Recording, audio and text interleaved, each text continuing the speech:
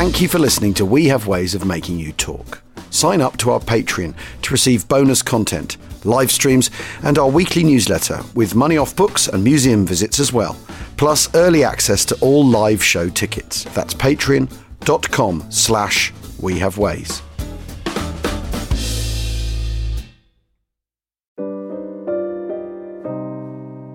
So this novel is one of my favourite novels about the war. It's not contemporary. It's actually more recent. It's one of the Alan First novels, and I don't know if any of you have read him, but he's just terrific at mood. He's not quite so hot on plot, but he's terrific at mood and atmosphere. And The World at Night is just my favourite. And let me just read the blurb. So it says, Paris 1940, the civilised upper-class life of film producer Jean Casson ends with the German occupation of Paris. Out of money, almost out of luck, he attempts to work with a German film company but is drawn into the dark world of espionage and double agents. More used to evading jealous husbands than the secret police, Casson becomes a most reluctant spy, torn between honour, patriotism, love and survival. And the bit I'm going to read, it's Citizen of the Evening. So here we go. Night train to Madrid. The air was ice. The heavens swept with winter stars, white and still in a black sky. Jean Casson had done what he'd done. There was no going back. The train pulled slowly from the Gare de Lyon, clattered through the rail yards south of the city, then out into the night. A first-class compartment. Burgundy velveteen drapes, gleaming brass doorknobs. Casson pressed his forehead against the cold window and stared out into the dark countryside. Looking out train windows was good for lovers. Citrine. They'd made love in a train once, lying on their sides in a narrow berth, looking out at the backyards of some town, sheets hanging on washing lines, cats on windowsills, smoke from chimneys on tile roofs. It was a long autumn that year, and nobody thought about war. Staring out of train windows, good for lovers, not so bad for secret agents. We are all adrift in the world. We do what we have to do. Casson turned out the lamps so he could see better. Outside, the Bourse, old deep France. France profonde, it was said. A flat plain where they grew wheat and barley, sometimes a forest where long ago they'd hunted bear with Beauceron dogs. A knock at the door. His heart hammered. Monsieur? Only a steward in a white jacket, peering at a list. Monsieur de Broglie? No, Casson. Ah, Monsieur Casson, yes. Would you wish the first or second seating? Second. Very good, sir. He closed the door. The rattle of the train subsided. A man with eyes shadowed by the brim of a fedora came down the corridor, glanced into Casson's compartment. Calm down, Casson told himself. But he couldn't. The tanned, smiling Colonel Guska kept forcing himself to the front of Casson's attention. He wasn't a smart lawyer. Simic had been right there, Casson thought. But he was the sort of man who got things done, worked hard, full of vigour and stupefying optimism about life. Must get that spinnaker rigged. Must get that racket straight on my backhand. Must get to the bottom of that Casson business. He closed his eyes for a moment, took a deep breath, forced himself to take comfort from the dark countryside beyond the window. The French had fought and marched across these plains for centuries. They had fought the Muslims in the south, the Germans in the east, the British in the west. The Dutch in the north? He didn't know. But they must have some time or other. The War of the Spanish Succession, the 30 Years' War, Napoleon. Calm down. Or they'd find him dead of fear, staring wide-eyed at the scenery. Then it would be their turn to worry about the 300,000 pesetas. Of course, he thought, they wouldn't worry very long. Or perhaps it would just stay where it was. God only knew what would be lost forever in this war. The train slowed and stopped. Outside, nothing special, a frozen field. Compartment doors opening and closing, the sound of a slow train rumbling past. Something to do, anyhow. He got up and joined the other passengers, standing at the windows in the corridor. A freight train, flat cars loaded with tanks and artillery pieces under canvas tarpaulins, gun barrels pointing at the sky. He counted 30, 40, 50, then stopped. The train seemed to go on forever. His heart fell. What could any of them do against these people? Lately it was fashionable in Paris to avert one's eyes when seated across the Germans in the metro. Yes, he thought, that would do it. The French won't look at us. We're going home. His fellow passengers felt it too. Not the German aviators at the end of the car, probably not their French girlfriends, drunk and giggling, but the man who looked like a butcher in a Sunday suit, a Madame Butcher. They had the same expression on their faces as he did. Faintly introspective, not very interested, vague. Strange, he thought, how people choose the same mask. Tall man, head of an ostrich, spectacles. Professor of Greek? A young man and his older friend, theatre people. Casson would have bet on it. The woman who stood next to him was an aristocrat of some sort, late 40s, red and brown tweed suit for travelling, cost a fortune years ago, maintained by maids ever since. She felt his eyes, turned to look at him.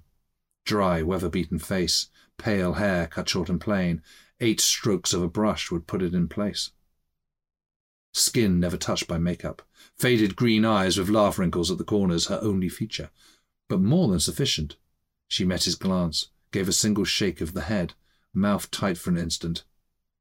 How sad this is, she meant. And I don't know that we can ever do anything about it. He acknowledged the look. Then, by mutual agreement, they turned back towards the windows. Tanks on flat cars crept past, canvas stiffened by white frost. At that speed, the rhythm of the wheels on the rails, a measured drumbeat. Then it was over, a single red lantern on the last car, fading away into the distance. Casson and his neighbour exchanged a second look. Life goes on, and returned to their compartments. The train got under way slowly, dark hills on the horizon just visible by starlight. The woman reminded him of someone. After a moment he remembered. A brief fling. Years ago, one of his wife's equestrian pals, whipcord breeches and riding crops. A long time since he'd thought of her, bold and funny, full of prerogatives, afraid of neither man nor beast, rich as Croesus, cold as ice, victor in 1,000 love affairs. She had a white body shaped by 20 years of bobbing up and down in a saddle, hard and angular, and in bed she was all business, no sentimental nonsense allowed. She did, on the other hand, have delicious fruit-flavoured breath, particularly noticeable when she had him make love to her in the missionary position. He'd wondered about her, connections with diplomats, months spent abroad, nights in exotic clubs one heard about from friends, wondered if she wasn't, perhaps, involved with the secret services, just as he'd wondered what sort of hobbies she pursued with the riding crop. But he never asked, and she never offered. Her life belonged only to her. No matter if she spied, whipped, made millions, she didn't talk about it. Now, stupidly, he felt better, just being near a woman. But it was true. He dozed, woke up at Auxerre station. The blackout made the station ghostly, the waiting passengers shapes in the darkness. The doors opened, just enough time for people to get on the train, then closed. The locomotive vented white steam that hung still in the freezing air. He waited for the coach to jerk forward as the engine got under way. Instead, the door at the end of the corridor was thrown open, and a voice called out, "Control!" Casson sat up so suddenly it hurt his back. In the corridor, German voices, shouting instructions. What? This couldn't happen. Once the train leaves Paris, nobody bothers you. The Germans can't be everywhere. In panic, he twisted to look out on the platform. Pacing shadows, silhouettes of slung rifles just visible in the darkness. The darkness. He tested the window. No give. Of course. Windows in a railway coach. You had to be strong. Strong enough. A door slammed in the passageway. Another opened. Jump out of the window. Crawl under the train. Across the track. Running full speed. Out into the street. Auxerre. Who did he know? Where did they live? Someone. There was always someone. Someone would always help you. The door to his compartment opened. Controller. He stood up. Something in German. A wave of the hand. Sit down. He sat. There were 2 of them. SS officers. Leather coats open to black uniforms with lightning insignia. Steel-handled Lugers in high-riding leather holsters. They hadn't been on the train very long. He could feel the cold air on them. Papier. A gloved hand extended. Casson fumbled for his identification in the inside pocket of his jacket. His fingers had gone numb. The passport, the Ausweis, the envelope. He took them out. No, not the envelope. Clumsy, maladroit. His arm had no feeling in it, the hand thick and slow. Take back the envelope. He swallowed. There was something caught in the centre of his chest. Was ist los? No, not this. This doesn't concern you. He placed passport and travel permit on the glove, started to put the envelope back in his pocket. His hand wouldn't work at all. He folded the envelope in half and stuffed it in, spreading his lips in what he hoped looked like a smile. Sorry to be so stupid. Sorry to be trouble. Sorry, sir. Regret. Excuse. Didn't work. Something interesting here. The officer now looked closely at him for the first time. Not very old, Casson thought. In his 30s, perhaps. A fleshy face. Fat later on. Small eyes. Cunning. This job was the most important thing that had ever happened to him. Not in a shop. Not in a garage. Casson looked down. The man hooked a gloved index finger under his chin and raised his head to where he could see Casson's eyes. What are you to me? Just one more pale Frenchman, or a fatal error.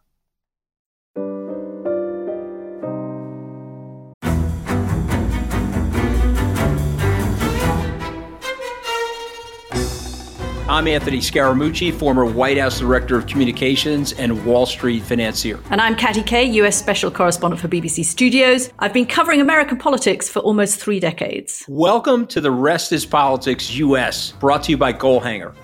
Go on, tell us, were those donations you made, like Obama in 2008, was that idealism? Were you hoping to get something out of these campaigns that would serve your own business interests, for example? So I think this will either make this podcast incredibly successful, Katty, or people will be horrified and they'll shut it off right now because I'm going to be very real with you. The Obama donation, I had gone to law school with President Obama. We were not classmates. I was a few years ahead of him. It was 2007. He was then Senator Obama. I had a check in my breast pocket. I went over to the senator. I said, Senator, you and I didn't really know each other in law school, but I'm about to hand you a big check. Can I lie to my friends and tell them that you and I knew each other in law school? Well, Obama looks at me, had the best smile in American politics since Jack Kennedy. Forever. Yeah, he lights up. He looks at me and says, I'll tell you what, if you double the amount of the check, we'll take it back to Hawaii. Okay. And I looked at him. I said, you're done. I had another check in my pocket. I ripped it up. I doubled the amount of the check. And I'm going to tell you right now, I've been to more White House Christmas parties during the Obama administration than the Trump administration. In this pivotal year for the United States, democracy, and world affairs, Britain's biggest podcast, The Rest is Politics, is launching stateside. Uncovering secrets from inside the Biden and Trump inner circles and how they shape the world's most important economy, but also the global economy too. New episodes are released every Friday morning. Just search The Rest is Politics US wherever you get your podcasts.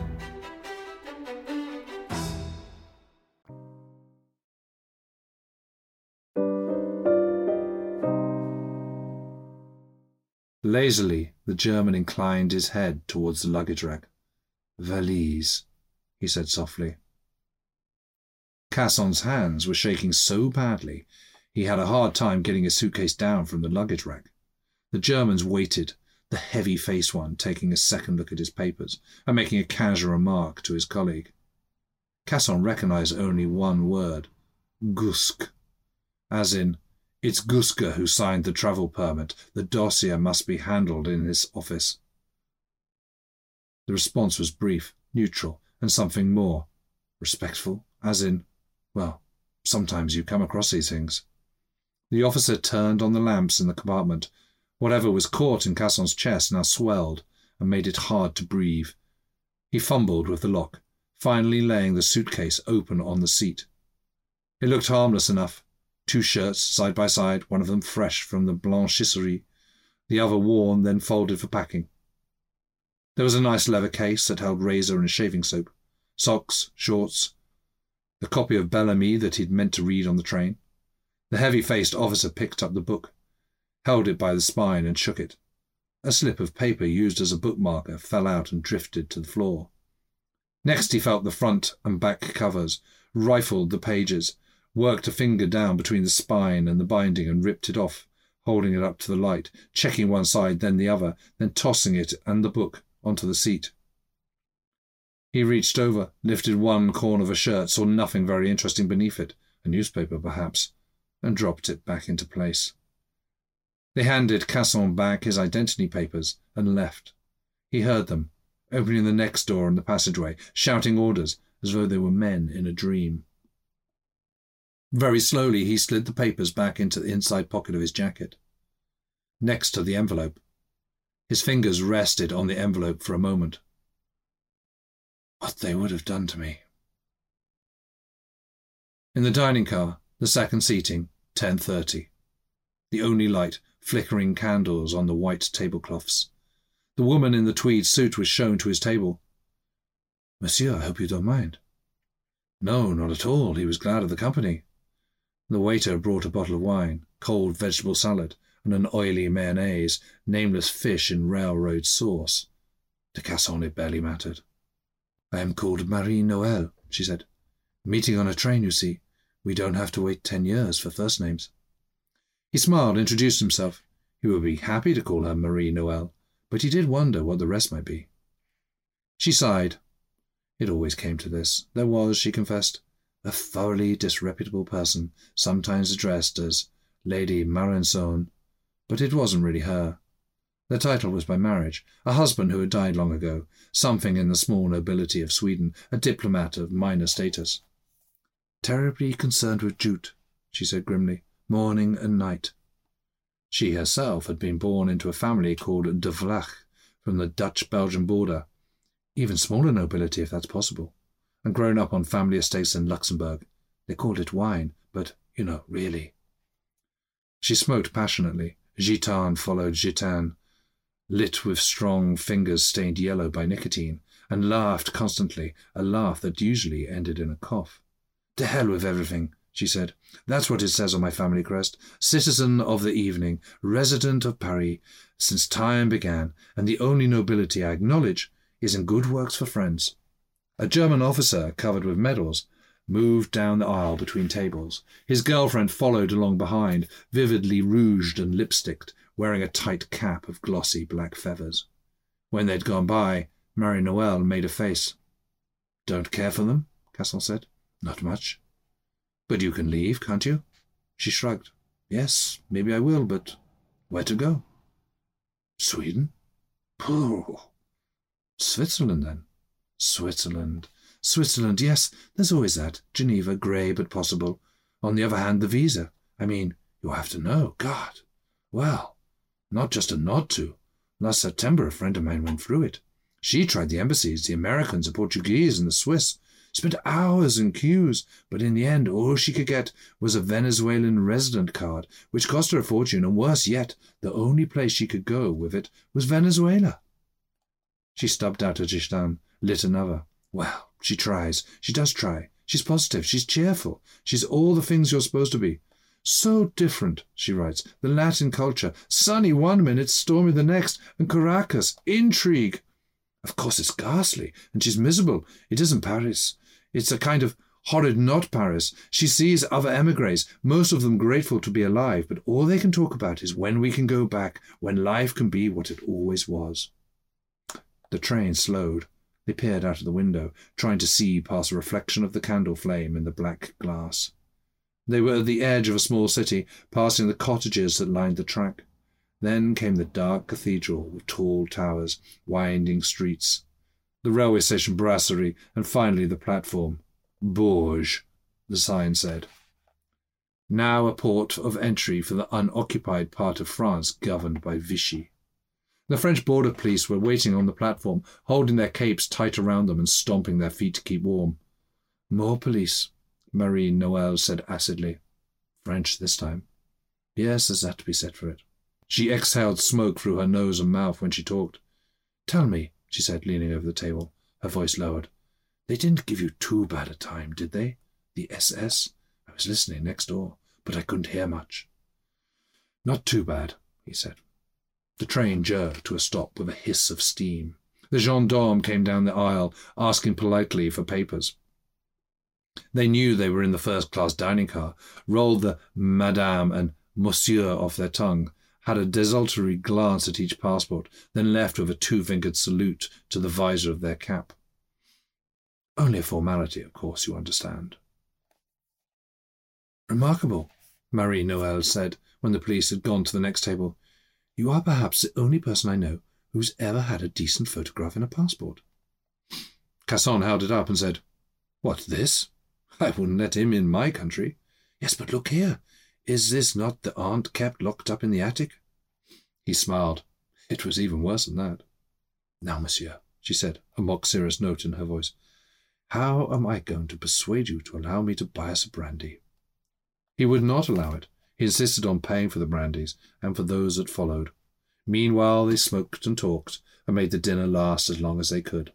Very late at night, after the stop at Lyon, the train started the long run down the Rhône valley. The sky cleared, and the moon ran beside them, a yellow disk on the still river. She grew tired and reflective, not so sure about the world. What do you think, she asked, in your heart? Must I leave this country? Perhaps, he said. Peut-être, could be. In diplomacy it meant yes. Yes, with regret. Of course, he went on. It's not something I can do, so maybe I shouldn't be giving advice. Not something you can do? No. What stops you? He looked puzzled. In a few hours, she said, you'll be in Spain. Sunny Spain, neutral Spain. From there, ships leave daily, to every port in the world. But why wait for a booking on a ship? There is a ferry in Algeciras. It goes across to Ceuta. One simply pays and walks on. Then it takes less than an hour. You're in Spanish Morocco. Once there, well. It was true. Why hadn't it occurred to him? He had 300,000 pesetas in a suitcase, a travel permit for Spain. 1,000 stories began this way. An opportunity, a sudden decision, then freedom, a new life. It took courage, that was all. He saw himself doing it, walking off the ferry with raincoat tossed over one shoulder, hat brim turned down, valise in hand, turning to look back one last time at the dark mass of Europe. Why not? What would he be giving up? A movie that would never be made? A woman who was never going to love him again? A city that would never be the same? But then, from somewhere deep inside, the sigh of common sense. The man with the raincoat and the hat brim turned down wasn't him. Perhaps, he said, you will join me for a drink, Madame Marie-Noël, at Fouquet's, one of the tables on the boulevard. A corner of her mouth turned up in a grin. She flirted with him a little. Chilly for the outdoor tables, monsieur, no? I meant in the spring. Ah. She considered it. Probably I will meet you there, she said, then shook her head slowly, in gentle despair for both of them. Charming. The last romantic. He sat back in the chair. It was very late at night. It is the only trick I know, he said. Then after a moment, you're one too. No, she said. I'm something else.